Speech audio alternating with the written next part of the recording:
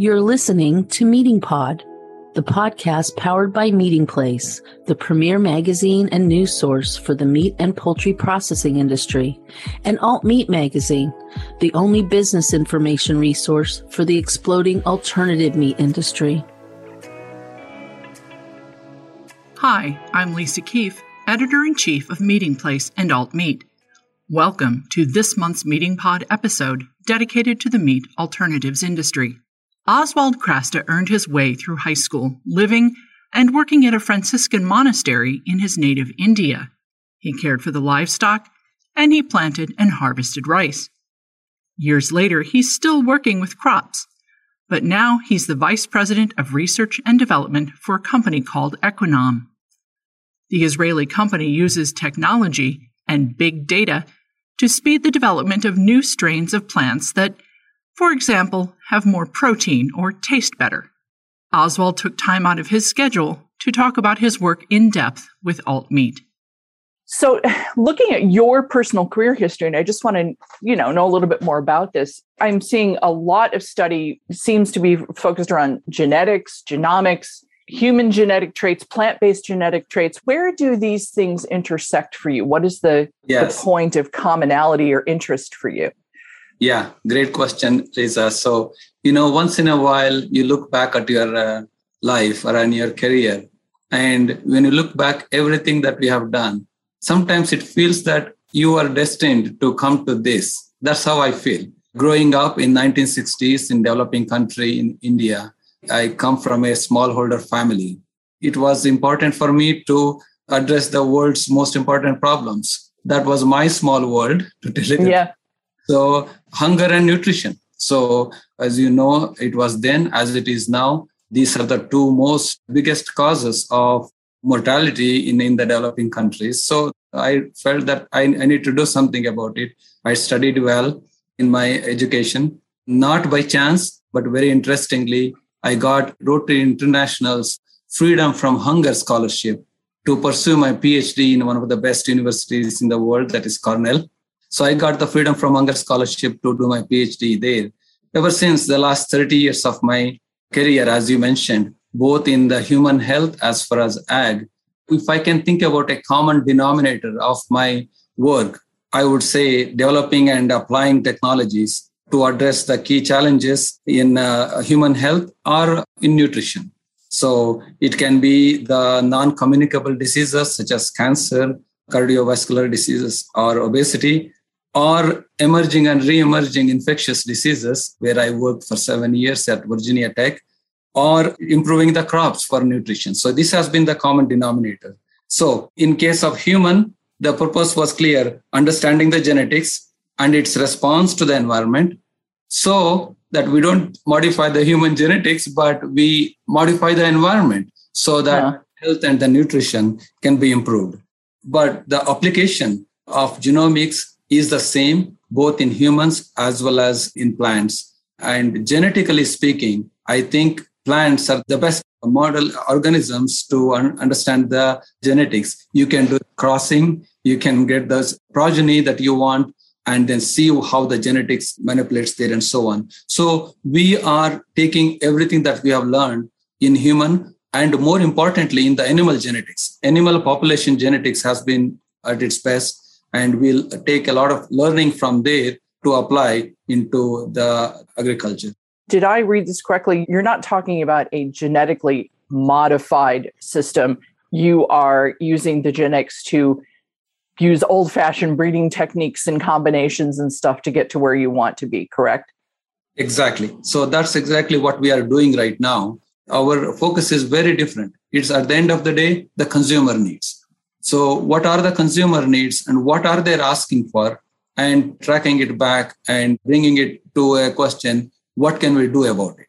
So right now, the consumers are asking clearly for us a non-GMO, non-gene edited, but improved food for taste and least processing and other important things for them that as they think from their heart, it has to be good for the planet and it has to be with the animal welfare and so on. And that's what we do. So currently we are using the technology, state-of-the-art technologies, but mostly using the genetic variability that already exists Tell me more about Equinom. I mean, the company isn't even 10 years old. So what is the market opportunity in this plant-based space that the company and that you are leading the charge on here? Equinom was started in 2011. Our founder, Gil Shalev, I think he was ahead of his time. His vision was making the food more nutritious and more affordable everywhere in the world. So he took sesame as an example. Sesame is a crop that is left behind by modern breeding, at least 300 years behind compared to any other modern bread crop.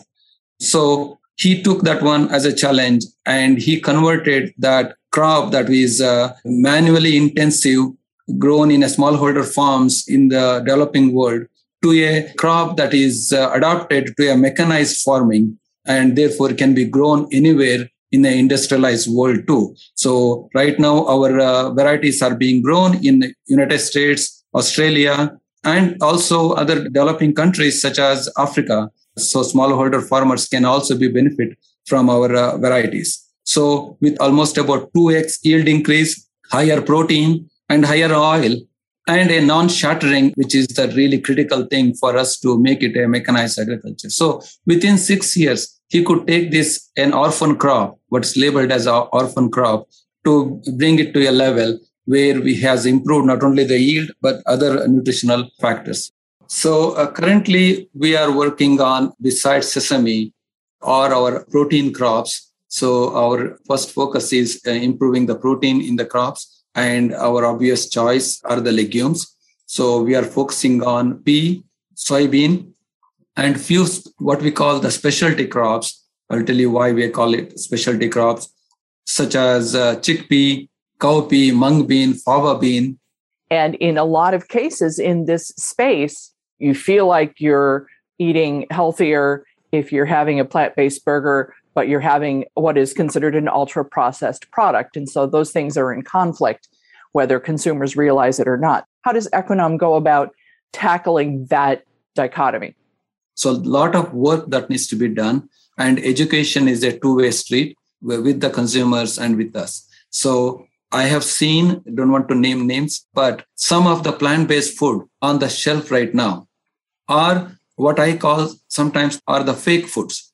So if you are selling a cheese, it has to be rich in protein. It cannot be just rich in carbohydrates and oil, right? That's not what the consumers are asking for. They may end up consuming it, but that's not really what they intended to do.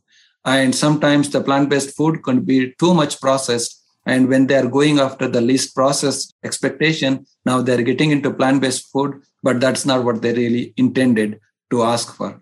So a lot of going back has to be done throughout this supply chain, from the seed companies to the farmers, to the grain handlers, to the ingredient companies, the food packaging companies, and the consumers. So we as a whole community, including ourselves, we are not there yet as far as monitoring this well, but we cannot go wrong, for example, with protein, making sure that there should be more protein in somebody's food. You cannot go wrong in there. This is not a hype, and this is something here to stay. Taste, it's here to stay. We know some of our top priorities, and we are working on those. But as we go more, we will keep learning from them. You're taking these learnings from the end of the use chain, the supply chain, the end user. How do you get that point across to your immediate customers who are, after all, still in that, how do I increase yield? How do I help the farmer make more money? It's a more complex and subtle message. And how does Equinom sort of tackle that? So we are working very closely with the whole community to see where is the value, where is the immediate value that we can work on. And based upon that, we prioritize and design our R&D to develop the products. So as I mentioned, protein was one of the things that we really picked upon very early. In 2016, we announced to the world that we have got 50% more protein in our pea. That was a major advancement compared to any other commercial variety that was available there. That was a big breakthrough. And at the end of the day, as I said, it has to be good for the consumers. So protein, obviously, you cannot go wrong. So we are picking up traits initially that first, it has to be good for the consumers. and then make sure that it has a financial sustainability benefit, and then we ride upon it. So we do have a large number of traits in our R&D pipeline, and we can switch one over the other as and when they become more important for the consumers as well as throughout the supply chain. What are some of those other examples of the traits that you are pursuing? Taste is the next one. Nutrition would be the third one. So the second one we are choosing as a taste. So as you know, plants, pea and soybean, have a little bit of an off taste. And we see already the variation in our germplasm that taste can be modified. We're going to take a break here for a moment from our conversation with Oswald for a word from our sponsor, Anritsu. Whether you are processing plant-based or cultivated meats, you can rely on Anritsu's product inspection and contaminant detection equipment. Anritsu's X-ray, checkweigher, metal detector, and combination systems are engineered to detect the smallest anomalies, while offering the best operational efficiencies and lowest cost of ownership. Simply, Anritsu equipment delivers a level of performance and reliability that truly advances the quality of your products and the efficiency of your operations. Discover what you've been missing at anritsu.com/Infovus. Now back to the podcast. We will return now to our conversation with Equinom's Oswald Krasta. When I'm reading about what Equinom is doing, I'm reading an awful lot about artificial intelligence. What role does AI play in your work versus good old-fashioned, I guess, under the microscope lab work? How does that play out on the ground as you are actually working on these things? From my point of view, it is very simple. It uses 3 steps of from start to end. As I mentioned before, the first step is understanding the wants of current food industry and the needs of the future to understand that. So as I mentioned to you, what we have done is we have established active collaborations with the current food industry and ingredient companies to see what variation they see in the food, what variation they would like to see in the food, and then bring back that understanding. And now we have a platform called a profiler platform. We bring back that one, and we have also built a state-of-the-art food biochemistry and food application laboratory within the company. We bring all of those needs and we redo what they see in the food. So we reprocess the food to see what variation that they are seeing, and then go deeper into the functionality of the proteins, into the biochemistry aspects of the proteins. And then once we get the biochemical properties, we go back to our gene bank, which is a well-characterized gene bank. And then we have a list of tens of thousands of lists there that we can evaluate the biochemical properties. Now you have what I see that one as a pyramid. The pyramid at the top, where about tens of the lines are characterized for food, about 100 lines are characterized for the functionality of the proteins, and thousands of lines are characterized for the biochemical properties, and tens of thousands of lines are characterized for the genetic content, the DNA. So this is the pyramid. So the AI tool helps us to vertically go up and down. What is the food variation? To all the way, what is the variation that we get to see? And just I would like to remind you that what food industry sees is a very small, thin slice. For example, maybe 4 to 6 pea varieties that they see, not 400 to 1,000 varieties that we see. So what variation they see is very small, but what variation we see is much bigger, so that we can come back to the table to tell them, these are your wants. Maybe you should consider this should be your needs. Do you agree? So again, as far as our breeding program is concerned, it's again a very simple one. It's not a very complicated one at all. Again, as we say, what is the value that we need to add? And we go to the breeding program and we applied simple diagnostic marker tools. It's kind of a big data process in terms of 200 years ago, a farmer could have crossbred certain plants to get traits, but it was a very slow process. By putting this into a database and having a program that can search all of these parameters so quickly, you're taking what could have been would have been a year's, decades long process, and really, at least theoretically, coming up with a path to your goal in probably a matter of hours or days.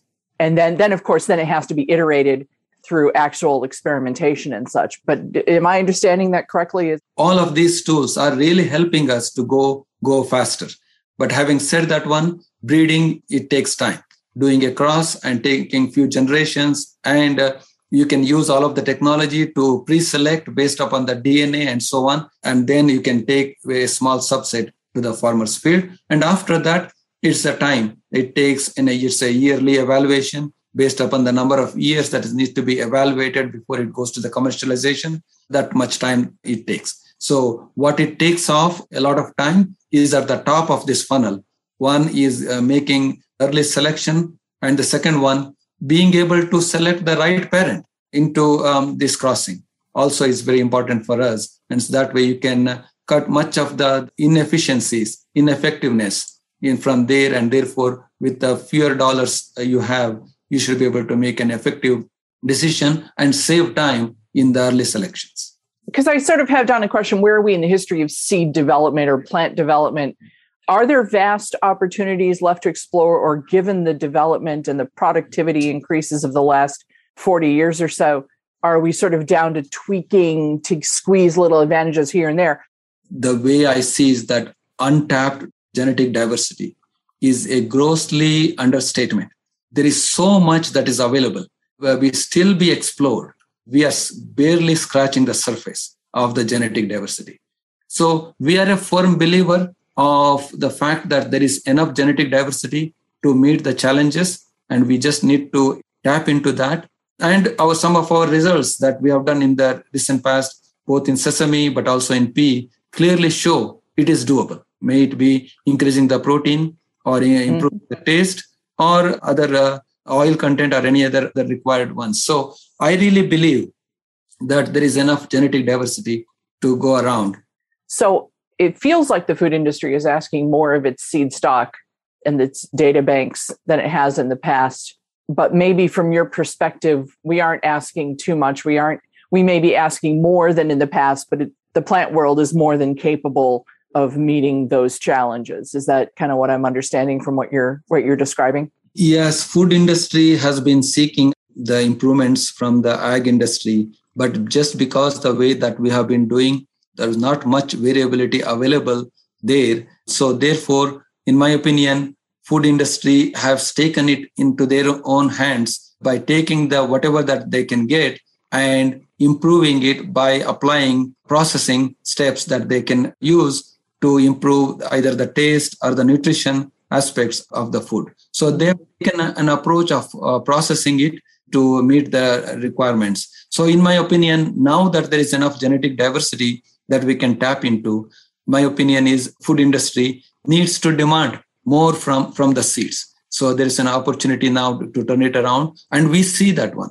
When we engage the ingredient companies and the food packaging companies, they have put together departments in their own organizations to look for the alternative proteins and the variability that they can ask for. So we are engaged directly with them, and we see the requirements they are bringing to us.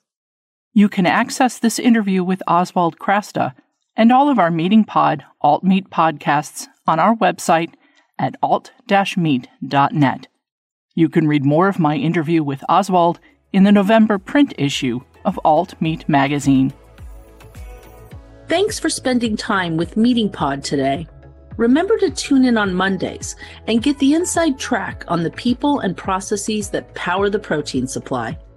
Be sure to subscribe to Meeting Pod on Spotify, Apple Podcasts, or wherever you get your podcasts. And follow Meeting Place and Alt Meat magazines on social media, or visit our websites at meetingplace.com and alt-meat.net.